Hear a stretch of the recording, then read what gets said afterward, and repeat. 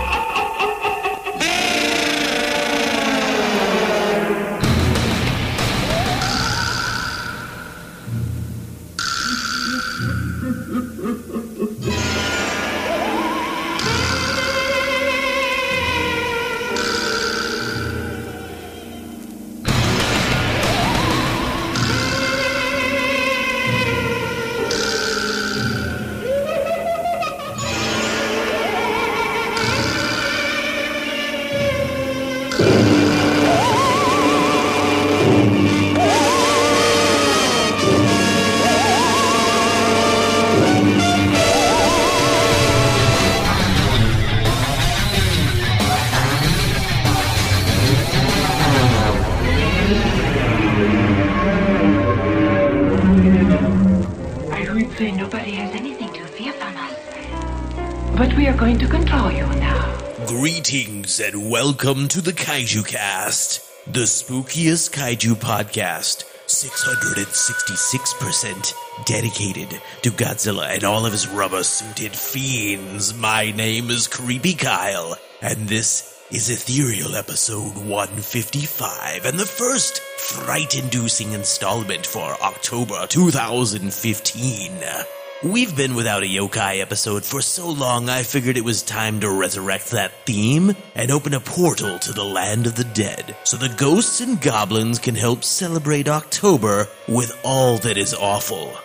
For this spook show, we have an inconceivable interview with Zach Davison, an author that loves Japanese things that go bump in the night. So don't forget that this month's Daikaiju discussion is for the 2005 film The Great Yokai War by Takashi Miike. And you'll need to have that sent in by October 23rd to be included in the episode. Also, I kind of forgot that while that movie has a child in the lead role, there actually might be some disturbing imagery for viewers with sensitive sensibilities. So if you'll allow me to do my best William Castle impersonation, which is not good, I'm just letting you know right now, we're going to offer a full money-back guarantee for anyone who might be too frightened to watch The Great Yokai War. Just head over to the Coward's Corner to get your refund. Oh, that's right. This is a completely free podcast. You know, you can't get money back. Anyway, now it's time to play a terrifying tune and start the interview. Scream at you later, listeners. Jamata.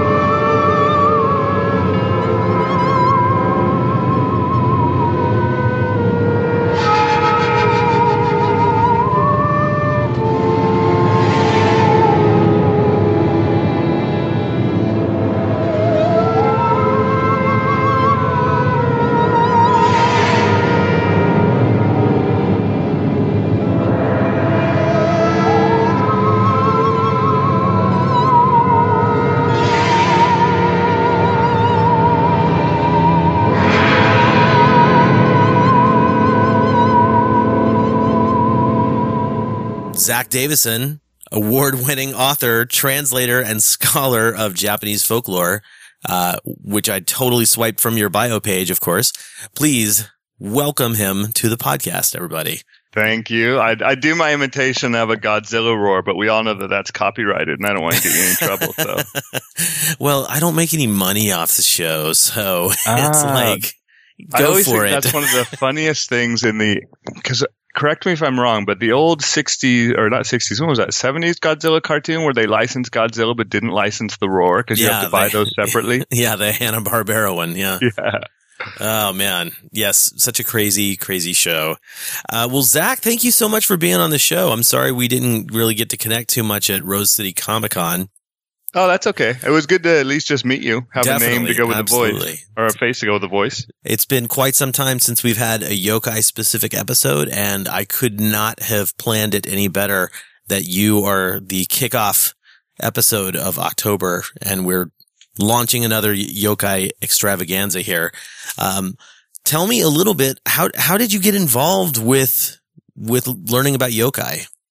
So I've always been a fan of the supernatural. I mean, that's just one of those things where I didn't really know how to explain it other than just I was born with it. I was born curious and interested in all of this sort of like weird stuff. Like as a kid, I used to watch this TV show called In Search Of, which you really have to be, I think, in your 40s and above to appreciate. But, it was hosted by Leonard Nimoy, by Mr. Spock. And, in the pre-internet, pre-History Channel era, they basically explored all of the weird parts of these worlds and the unexplained mysteries. And I was really into that. And I really enjoyed that. And like living in the Pacific Northwest, I got interested in Bigfoot. I used to have a subscription to this magazine called 40 Times, and I was really into all the sort of like weird magic of the world, and I always have been. I mean, that's been a constant thread throughout my life. Japan specific folklore actually entered my life in a strange way in that, because as a kid, I was so interested in this, my mother bought me this series of books called The Enchanted World from Time Life, and it was this sort of encyclopedia of world folklore, and each book focused on a specific topic. So you had like elves, dwarves, dragons, and one of the books was ghosts. And inside the ghost book, they had this story that was called A Wife's Revenge, and it was the story of Oiwa from Yotsuya Kaidan, and that was really my first experience with a specifically Japanese ghost. And the image of it just imprinted itself on my head as a child. I mean, I'd never seen anything like that because it was just the full-fledged kabuki ghost with the dripping face and the blue skin and the big dark heavy eyes and all Awesome. of that. Yeah, all that modeling that goes along with it, and it just didn't look anything like a ghost that I'd ever experienced. And I was just like, I just found it fascinating. And, it's like I didn't dive that much deeply into Japanese folklore beyond that, other than just I've always, maintained this sort of general interest in it, but I was interested in Japanese culture as well. And like in, junior high, I tried to study Japanese, but at the time Japanese in Japan was not nearly as popular as it is now. So we actually had, like 2 people sign up for the class and it got canceled. And this was way before any of the anime manga wave that hit, but it's just, I've always been carried through being interested in it. When I was older, and I really wanted to go out and live in another country for a while, I found out about this thing called the JET program. And the JET program basically takes college graduates and gives them a 1-year working visa that they can go live in Japan and live and work in Japan. And I thought that sounded like a pretty cool adventure. So I applied for and got accepted in the JET program. And I went over there initially to go over for 1 year. I ended up staying 7. But once I hit Japan, I was just flabbergasted because Japan is, I always call it the most haunted country on earth. If you've ever been there, they have a just unashamed love affair with monsters. I mean, they are just everywhere. And I saw all of this crazy stuff that looked so cool, and I just didn't know what any of it was. And that just hooked me entirely. And I just was like, I have to learn what is going on here. I have to know what all this crazy stuff is. And I just dove into studying it. And when I eventually started working on my master's degree over in Japan, I went to school over in Hiroshima, and my advisor was kind enough to allow me to do my thesis on Yurei. So I did my full master's thesis, which was my really deep exploration of ghosts, in particular Japanese ghosts. That is fantastic. Now, is that what basically your book has been turned into? That is not what you would say there, but yeah. Essentially my master's thesis turned into a book. I mean, it's not because master's theses are really boring and dry and academic, and I didn't want to write that because I figure there's really enough boring, dry academic books in the world. But what I wanted to find was that compromise between fun to read and still with solid information. And I don't know, no one's really ever noticed this, but I took as my model Carl Sagan's Cosmos, because that was something that I always really loved as a kid. And I loved the way that he went into the stories behind the people rather than just sort of listing facts. Like he would choose a main character for the story. And so you'd learn like the life of Isaac Newton and from a boy and everything. And I sort of borrowed that model. And so each chapter has a main character that I sort of explore while telling the story of Yurei. Very, very cool, man. So you mentioned in the introduction, obviously, that there are a lot of yurei in cinema in Japan, and of course they're very different from what we know here in the States. What are some of your favorite representations of yurei? Or actually, before we go into that, you should probably explain a little bit more about what a yurei is and why it's distinctly different from what we know in the West as a ghost. Yeah, absolutely. So, I mean, that's part of the introduction to my book as well, is the whole concept of naming yurei, because I think it is something distinct, it's like a lot of folkloric monsters, like the example I use in my book is leprechaun, or you can say that of the banshee, or a lot of these different Celtic monsters that have entered English because they had their own distinct identity, right? You could say, oh, this is an Irish fairy, but that doesn't really tell you as much as saying, oh, this is a leprechaun, or this is a banshee, or something like that. They are distinct folkloric creatures, and they have their own distinct appearance, their own identity. And to me, yurei fall into that category. They sort of deserve their own name rather than just being called Japanese ghosts, because they're very, very different from Western ghosts. I think a lot of that has to do with the motivation, the sort of why do yurei exist, and there's a lot of that is wrapped up in the religion of that particular culture. Japan being a Shinto Buddhist culture has different motivations for its monsters and for its ghosts in particular than a Judeo-Christian based society does. The really specific one that's influenced by both Buddhism and Shinto is the concept of desire as something that binds you to earth, right? In Buddhism, the ultimate goal is to be without want. He who wants nothing, who has managed to completely disassociate and detach himself, is how you achieve nirvana, by lack of desire. And so a yurei comes into existence because it wants something. On its deathbed, at the very second of its death, the yurei dies wanting something. And the only way to get rid of a yurei, well, there's two. One's more complicated. It involves a lot of ritual, but the easiest way is to give the yurei what it wants. And as soon as you give the yurei what it wants, it disappears. It no longer has the ability to maintain hold. So it's not like a lot of Western ghosts, you hear them described as like a looped tape.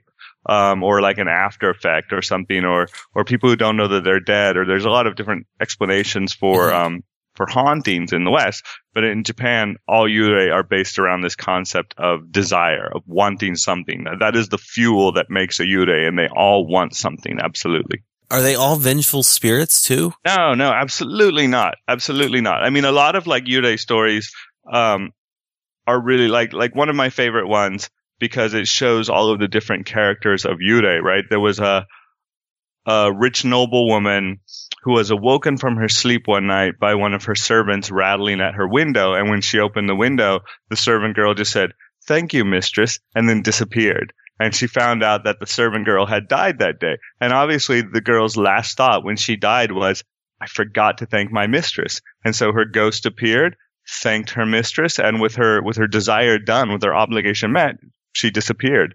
One of the most famous stories is that, and that's something else I go into the book, is the concept of whatever your desire is, so you become that kind of ghost. Like there's a difference between ghosts of hate, ghosts of love. One of the most famous stories in Japan, like one of the most famous ghost stories, is a story called the Chrysanthemum Vow. And it's the tale of two best friends or lovers, depending on which translation you read.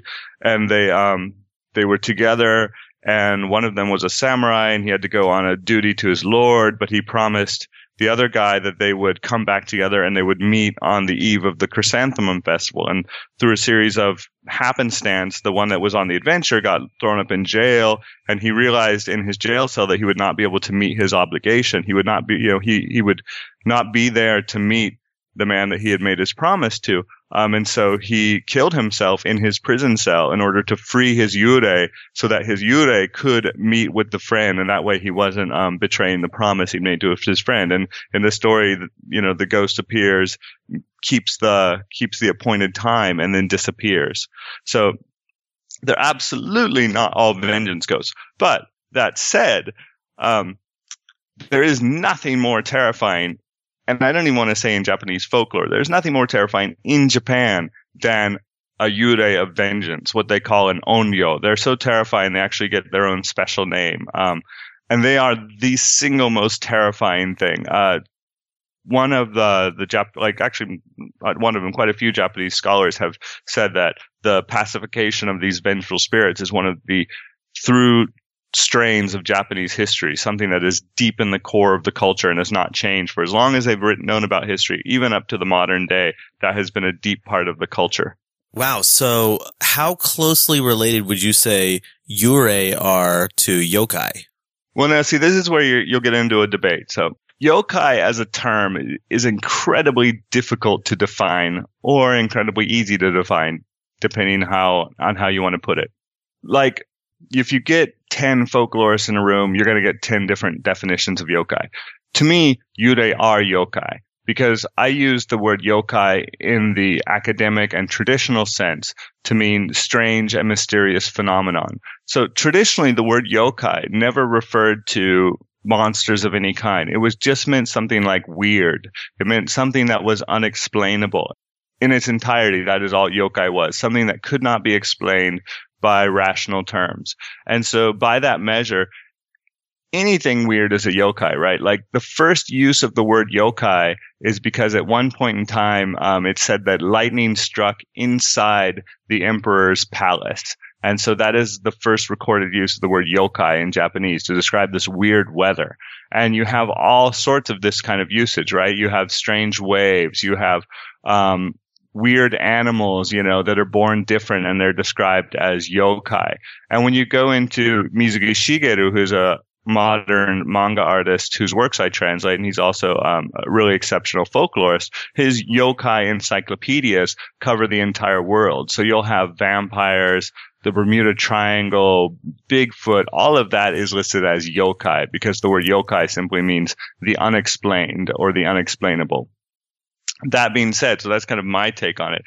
I know my good friend Matt Alt, who also writes books about yokai, he defines yokai from a more practical sense and in the more sort of pop culture sense, the way that it has come to be used. I mean, the word used to have this grander meaning, but it's sort of changed over time to mean this sort of group of Japanese monsters, a sort of pantheon of Japanese monsters. And even that's a little weird because the vast majority of these monsters, I mean, they're not Japanese in origin. They originally come from either China or India. Very few of them are actually native to Japan, but they've been adopted by the Japanese culture so much so that they are called the yokai. So it's almost like there's, different versions of it, right? There's yokai, this group of monsters that you'll see in like yokai TV shows and yokai comics. And then there's the sort of like grander scale of yokai, which is just this world mystery. Interesting. So that's where your belief is that it's just sort of more of an umbrella term that encompasses the weird, you say absolutely. Unexplainable and just bizarre creatures. Yep. And like, if I was pressed to put the word yokai in English, I would define it as mysterious phenomenon because that's usually how it's used. Like, and I think that that's a lot of the influence of the pop culture, because when you get into the comic books and like the movies and stuff, they want to define it really simply, right?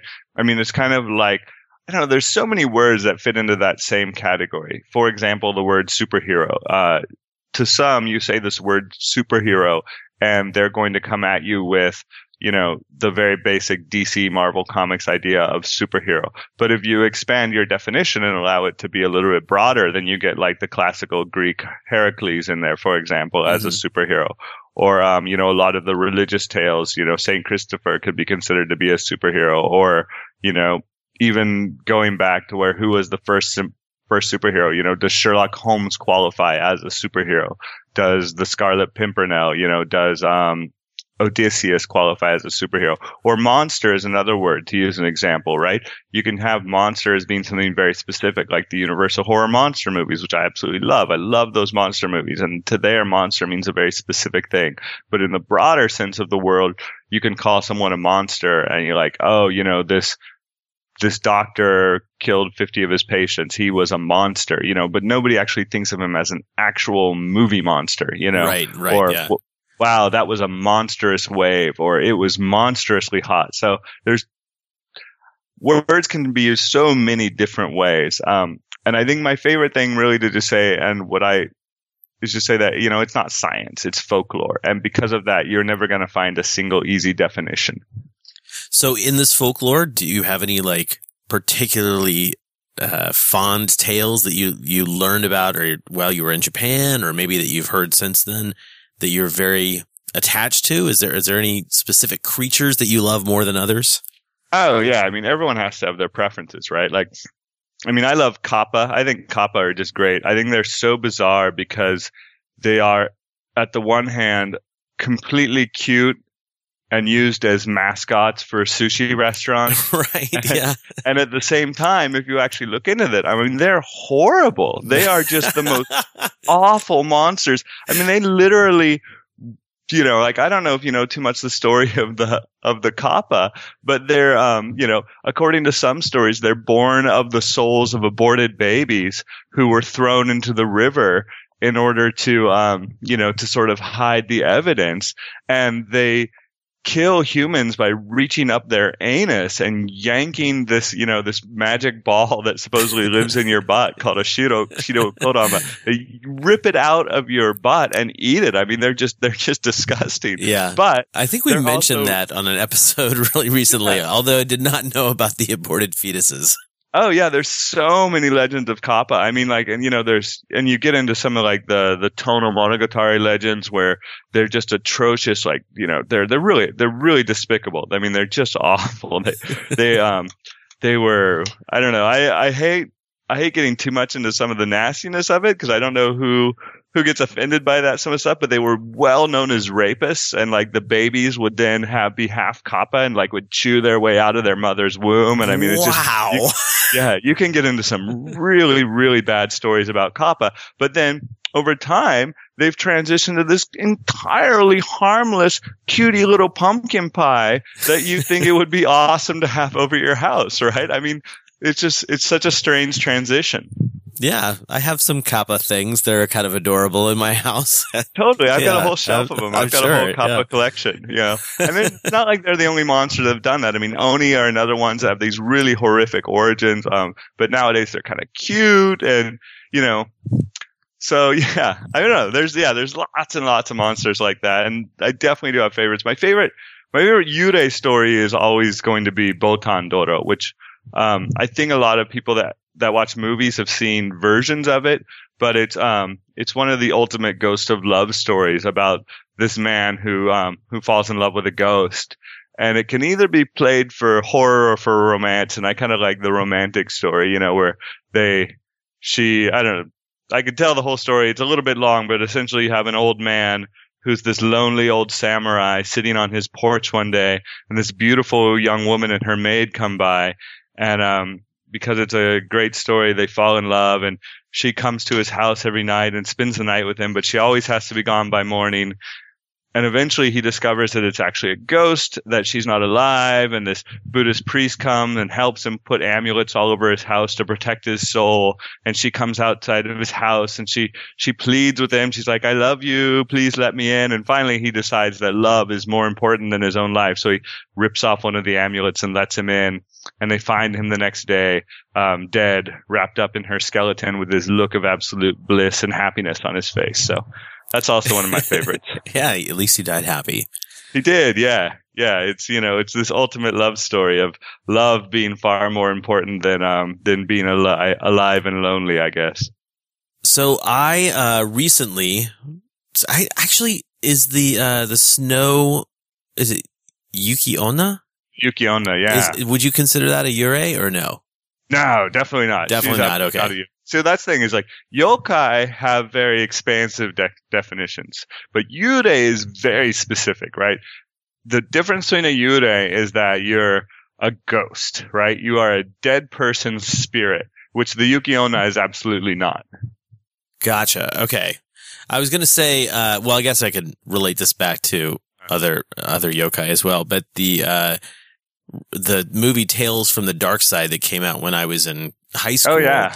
I'd never realized until very recently that the final tale in that anthology it's about gargoyles, or this gargoyle that comes to life, but I had no idea that was a direct sort of rip off of the Yuki-onna story. Right. Until recently. And now I'm just like, that's the best thing ever. Totally. I didn't know that either. It was one of those things that I actually found out when I was researching the Yuki-onna, because I remember that movie. And it was like, I was doing some research. Someone's like, oh, they redid it in Tales of the Dark Side. I'm like, oh, wow. No way. I have to go watch that again. And that's also a pretty typical trope in Japanese folklore. You have this thing called the magical wife, which you essentially have a magical wife, and the magical wife is way too good to be true, and you get to keep her so long as you don't break one really simple rule.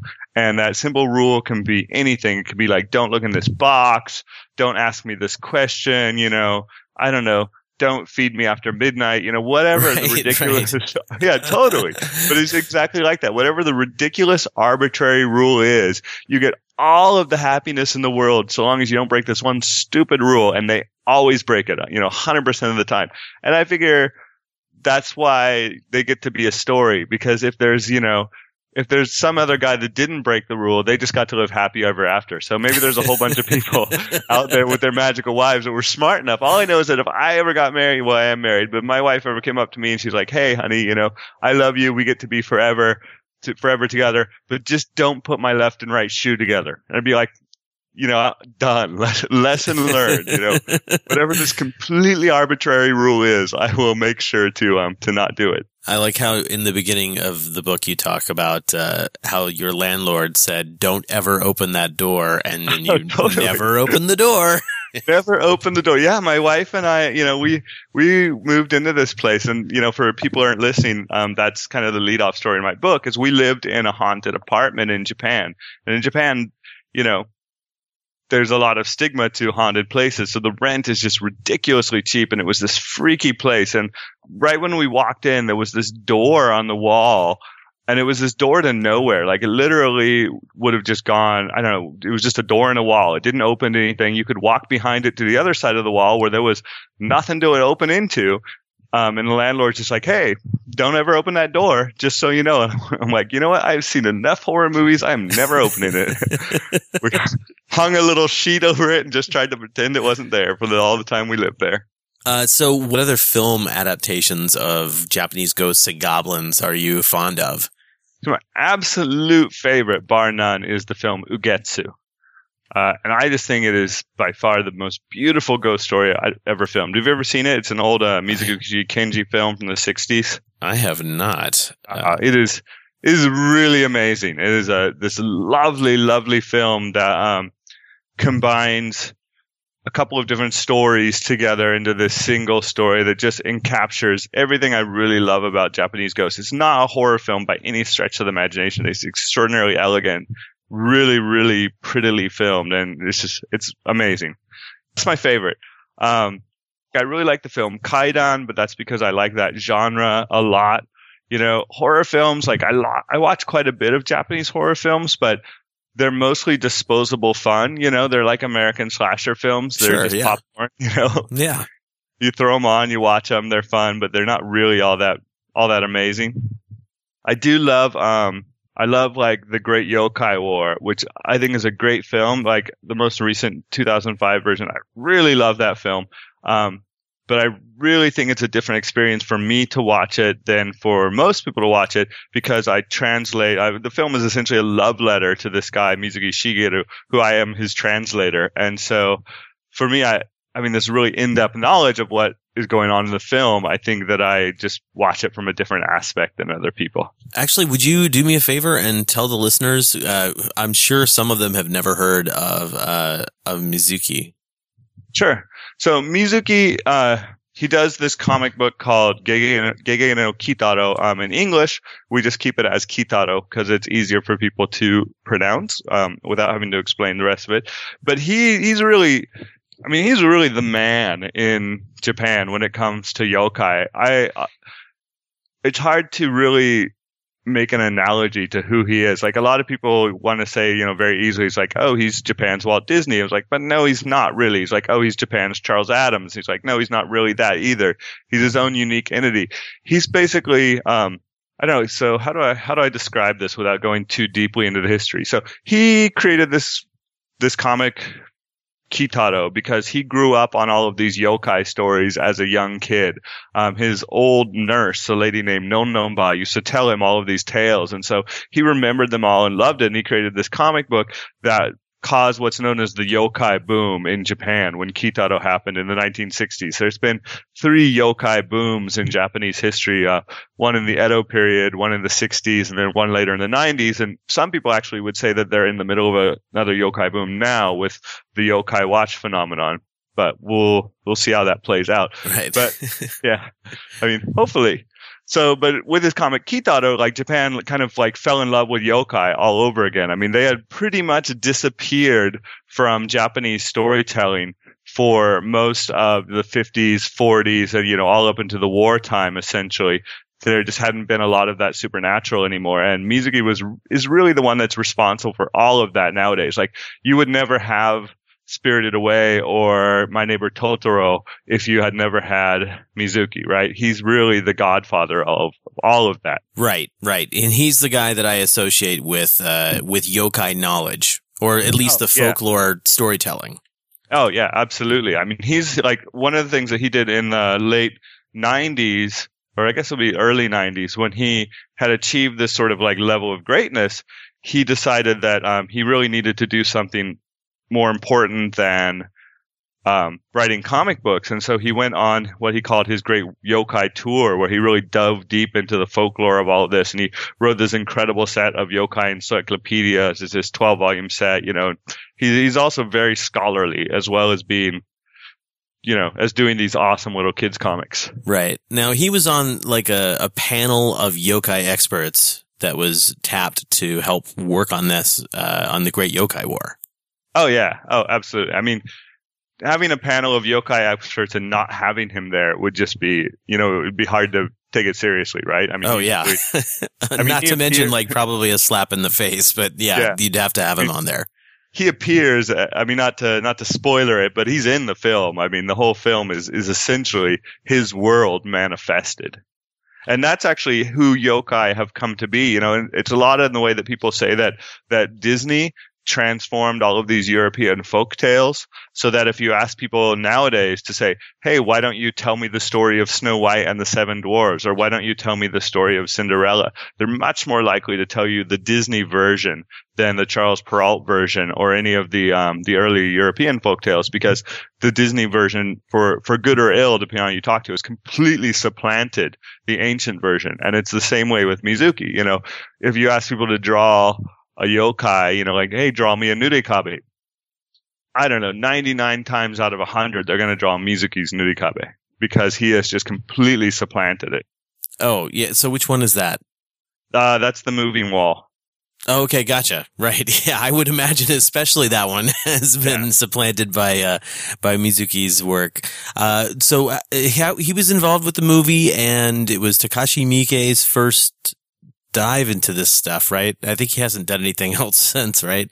Yeah, I don't know. It's hard to say his dive. I mean, Miike is such a bizarre director, right? Because he's a lot like, well, I don't know. I wouldn't want to say he's a lot like Kubrick, but he's a lot like Kubrick in the fact that he doesn't do a genre, That's true. Yeah. A ton of films. Like, he works in every genre, like Kubrick did a horror film. Kubrick did a sci-fi film. Kubrick will do, a historical drama or something. And Miike is the same way. Sure. I could totally see that. Yeah, because I'm familiar with him from like Ichi the Killer and Zebra Man, and of course the Great Yokai War, which all three are very different. And then he's did a whole bunch of other films too. I loved the Great Yokai War, and I remember when it was coming out, I was psyched because I love the 60s films from Daiei, but this one was it was after I had seen Zebra Man, and so I was really excited because I knew that Takashi Miike had this like really great sense of humor and a really great sense of style, like visual style that I think that nobody at the time was really doing anything like that. And then when I saw it, I was a little surprised because I thought that the story was kind of, I mean, it was a weird story from the actual perspective of an American watching it without the yokai stuff. And the yokai stuff on top of it was already weird, right? So but because I love that stuff anyway, I was just really shocked at when the yokai stuff took a weird turn into like that the vengeful, angry spirit that created the giant machines that created other yokai turned yokai. Right? Yeah, it's just so weird. I am curious, like, did you have any takeaways from that film that you might be able to like enhance our viewing of the movie later this month? I mean, well, it dives deep into, and especially Mizuki's concept of nature and war. I mean, one of Mizuki's constant themes that throws through his work is the horror of war. Because not only is Mizuki a cartoonist, but also, I mean, he's currently 93 years old, and he was drafted and fought in World War II, where he lost his arm fighting on the island of Rabaul in an Allied plane attack. And over in Rabaul, he also just fell in love with this concept of like the pure nature. And Mizuki believes this very much. I mean, he very deeply believes that yokai are real. He had his life saved by yokai during the war, is a story that he tells. But so threaded throughout the Great Yokai War is just, I think that you can really see a lot of Mizuki's, the sort of like pain that he goes through with the concept of this beautiful nature being transformed into these, these weapons of war, and the sort of destruction of industry that happens, and how that happened to Japan, the country itself, during a time where you had this fairly idyllic nation that was, separated from most of the rest of the world. And then you had their sudden influx with the West, and then Japan transformed into this military industrial complex where everything, like Mizuki himself felt, he was just basically parts to be fed into the machinery of war. And so, all of that is deeply involved inside of the film. And I don't think that message gets across that well without knowing the history. I might be wrong. I mean, maybe people do get that, but.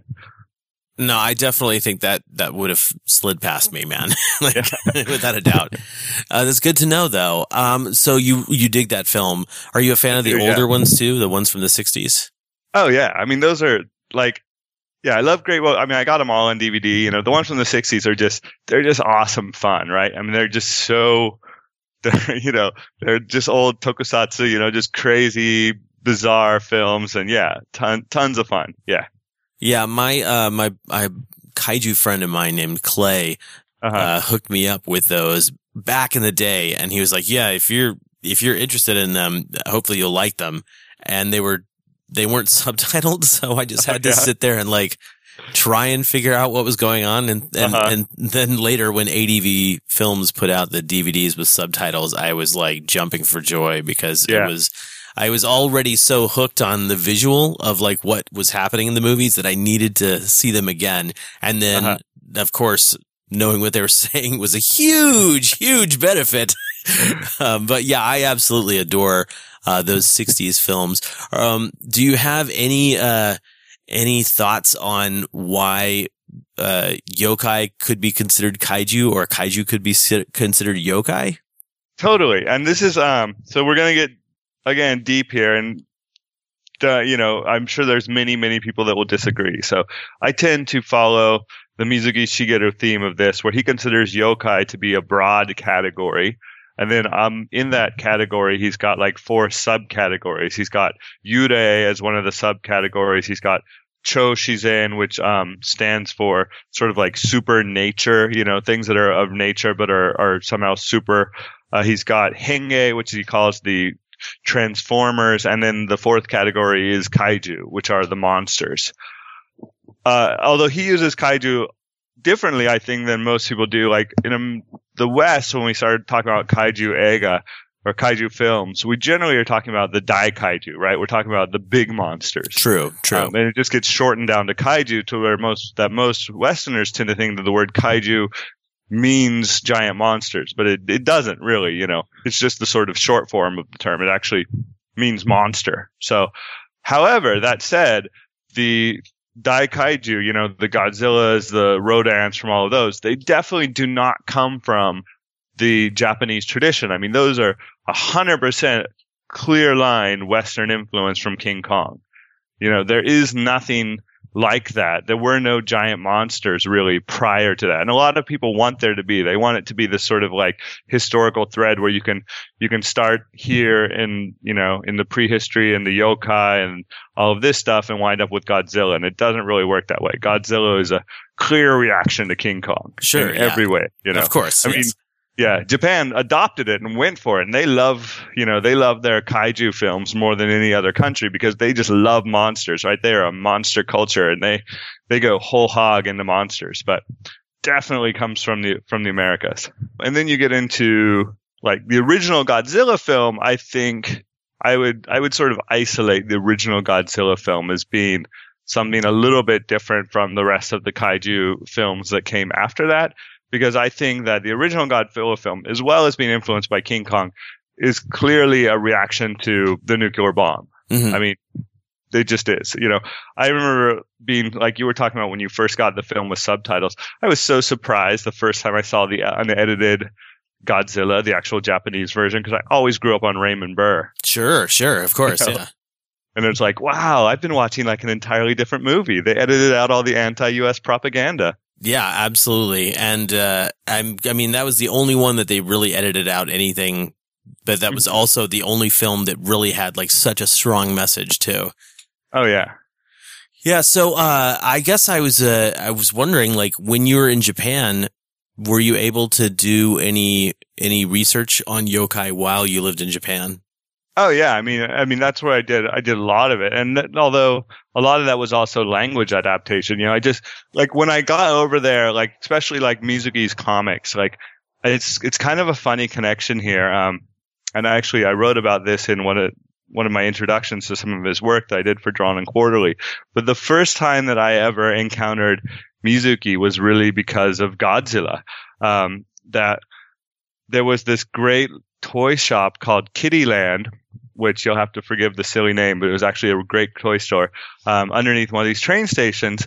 And I'd heard from one of my friends that was a great place to go get Godzilla toys and to get like Studio Ghibli stuff from Miyazaki. So I went there, and they did have great stuff, but then there was also this whole display of Mizuki stuff, you know, and it was just, I was super interested in it, but none of it existed in English whatsoever.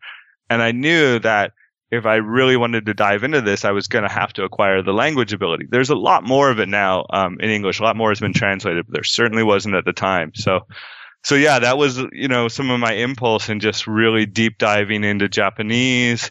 And once you can speak and read Japanese, then it opens up just a world of information, because the Japanese have been doing yokai research for centuries, and they have written libraries worth of books on it, but it's all in Japanese. Yeah, I've actually noticed, and somewhat really recently, we seem to be getting more and more English books written on yokai, whereas, and I'm not trying to sound like a hipster, but when I first started looking into this stuff, I have like the 2 books that were on Amazon at the time.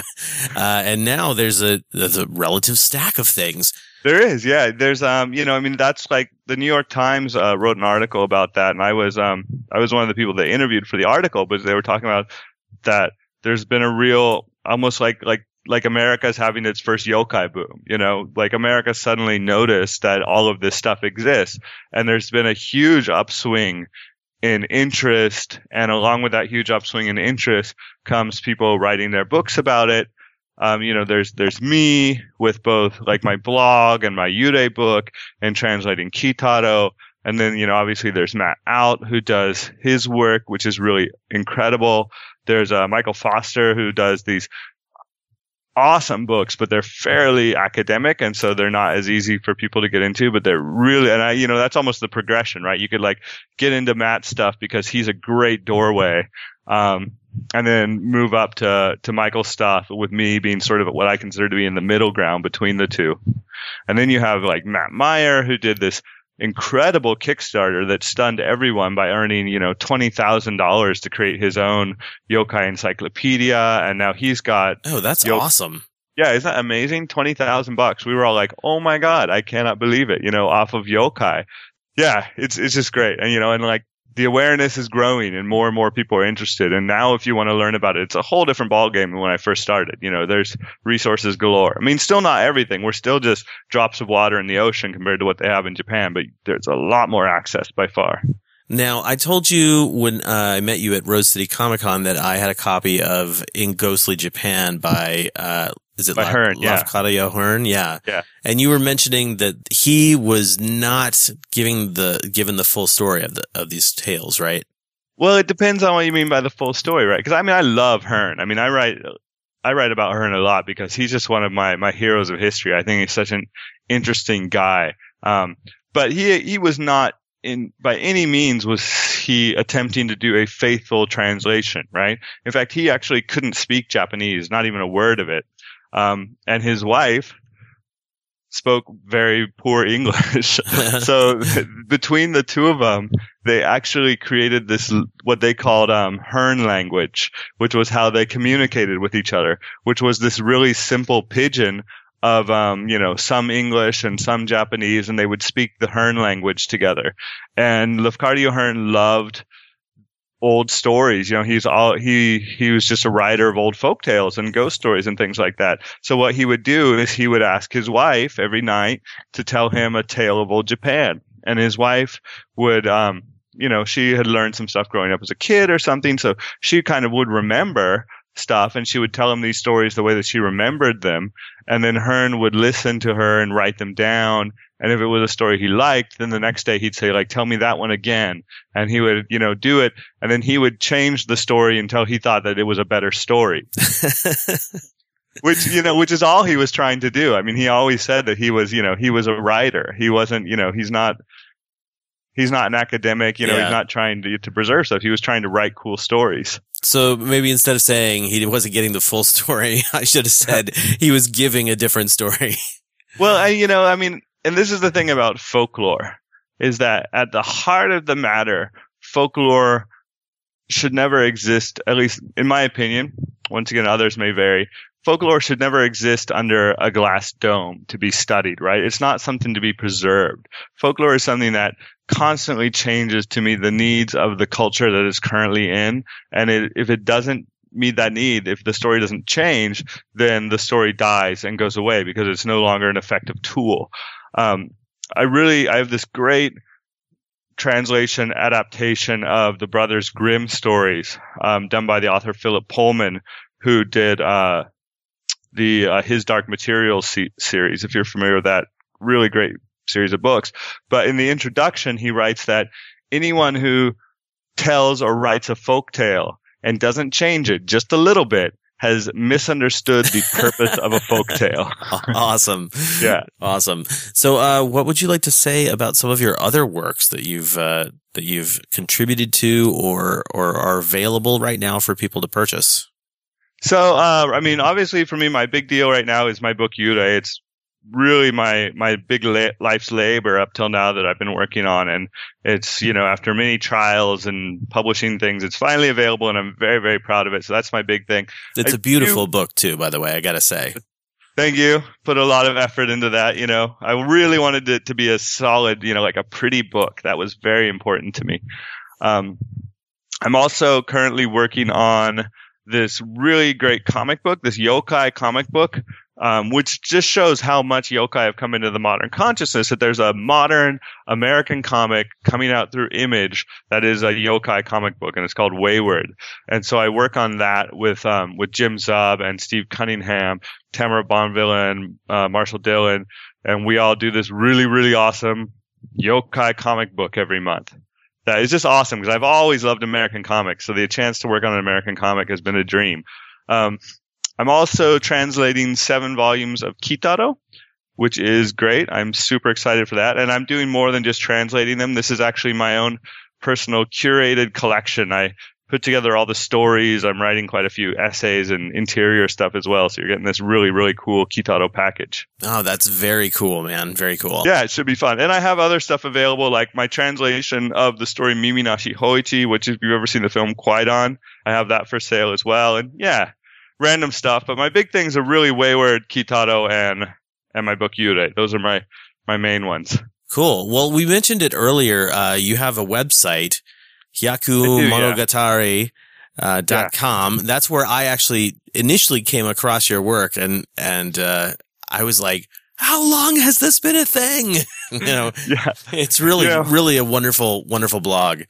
And I always feel a little bit bad about that because as I've gotten more successful, I write on the blog less and less, right? It used to be no one wanted to pay me to do this stuff. So I just put it on. But now I've gotten a little bit more well known and I get hired for jobs, which means that the blog gets neglected. But I've been doing my best. There's this Twitter hashtag called Folklore Thursday, and that's really been a nice driver to get me back into trying to get something up for the blog, at least on it as often as I can. Nice. Very cool. Well, I really dig the blog, and I love hearing about the stuff. I love reading about this stuff. I am curious, have you ever seen the movie Godzilla, Mothra, King Ghidorah, Giant Monsters All Out Attack? I don't think that there's a Godzilla movie that I haven't seen, to be honest. Okay, so the Godzilla movie where he's got like the white eyes and he's fighting against Baragon, Mothra, and King Ghidorah. Yeah, I've got it on DVD. Okay, so that one, Godzilla is supposed to have been resurrected by the spirits of the dead from World War II. Uh-huh. Any Yurei connection there for you? Not really. I mean, it's funny. So one of the things, I mean, as you know, I'm sure everyone that listens to the podcast knows, but Godzilla, like the Kappa, like a lot of monsters, went through this transitionary phase from something destructive into suddenly being a protector of Japan, right? And it's kind of weird that happened, but it did happen in the films. So one of the things that is deep in the idea of Shinto is the concept that something that is destructive can be transformed to a guardian spirit. So you have like this, I don't know, let's say you have one night a really bad volcano. I don't know, just as an example, right? Sure. So this volcano explodes and destroys your town.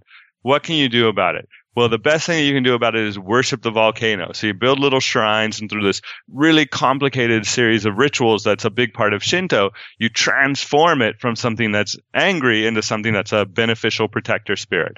And so the spirits of World War II, the dead that died fighting World War II, have gone through this process to become this spiritual shield that surrounds Japan. And it's highly controversial because there's this shrine called Yasukuni Shrine that houses the spirits of the war dead. And obviously a lot of countries that were under Japan's thumb don't really like knowing that Japan has essentially transformed all of their war dead into gods, to form this protective spiritual sphere that surrounds Japan. But that is what it is. So there's your Yurei correction with resurrecting Godzilla, because you do have these, the World War II spirits are now considered to be the protectors of Japan forever. Awesome. I like that actually. That's and you could even bring that back in another film at some point to have them make Godzilla protect people. All right, man. Well, that was a great point to wrap up, I think. Do you have anything else that you'd like to share with the listeners? No. It's just been super fun. I mean, obviously, I could blather about yokai for hours on end, so I always appreciate the chance to come on and blather. I'm serious about if you and Matt want to come on and debate, I'm all for it. All right, I'll have to. We get into the debate on Facebook every now and then. Like someone just recently brought up the question, like something on a post on Facebook recently, and Matt's like, "Oh, don't get us started again," because we totally disagree with each other. Nice. And I think that shows in the books that we write, right? Because Matt has a much more pop culture focus, and I have a different focus. Although he's kind of shifting focus recently with this new book, but I'm looking forward to seeing that for sure. Yeah, because he actually came to yokai via kaiju, which is an entirely different path than I took. So I can sort of see how he looks at it that way, right? He started with Godzilla and the Daikaiju films and found yokai that way. Yeah, that's where I am. But of course, I'm not actually, studying them or trying to write books or anything. Hey man, you're reading my book. That counts enough. I guess so. Now, do you have any other film suggestions for people? I know you said Ugetsu earlier. Is that something that people can find and watch online or anything? Yeah, I don't know if you can find it. I mean, hey, so I'm the wrong person to ask about finding and watching stuff online because I do it professionally. So, I prefer people to please purchase, but it's available through the Criterion Collection. Oh, okay, right on. And that's actually what I meant. Like, can you find it? Yeah, Ugetsu is part of the Criterion Collection. I do a lot of video on demand stuff. Okay. Sorry. And okay, so other than Ugetsu, or is there anything else you'd suggest for people to find, or maybe if they want something newer or they want something scarier? If you want something scarier, I really think that some of the, during the 60s, although those are really hard to find, so maybe it's not as good a recommendation. During the 60s, they had a really great series of Kaidan films. Like Yotsuya Kaidan is by far the classic horror tale. And there was this director called Nakagawa that he just made the hell out of that film. He made an awesome, terrifying version of it that I really love. And I actually have a DVD of it and I watch it every year, but don't know that it's modernly available. Gotcha. Yeah.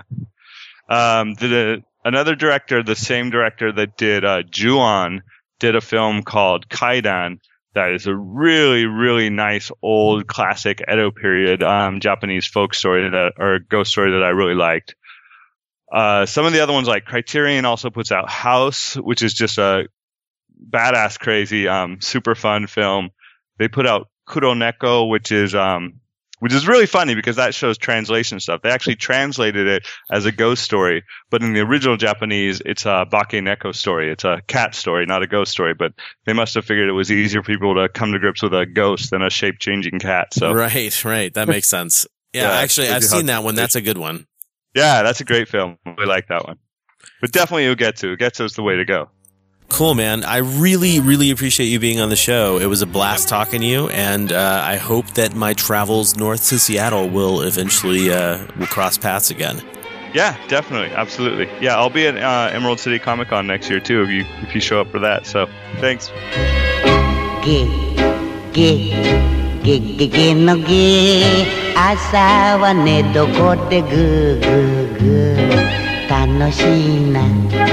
楽しいなお化けにゃ学校も試験も何にもないゲゲゲゲゲのゲみんなで歌おうゲゲゲのゲゲゲゲゲゲのゲ夜は墓場で運動会楽しいな楽しいなお化けは死なない病気も何にもないゲゲゲゲゲのゲみんなで歌おうゲゲゲのゲみんなで歌おうゲゲゲのゲみんなで歌おうゲゲゲのゲみんなで歌おうゲゲゲ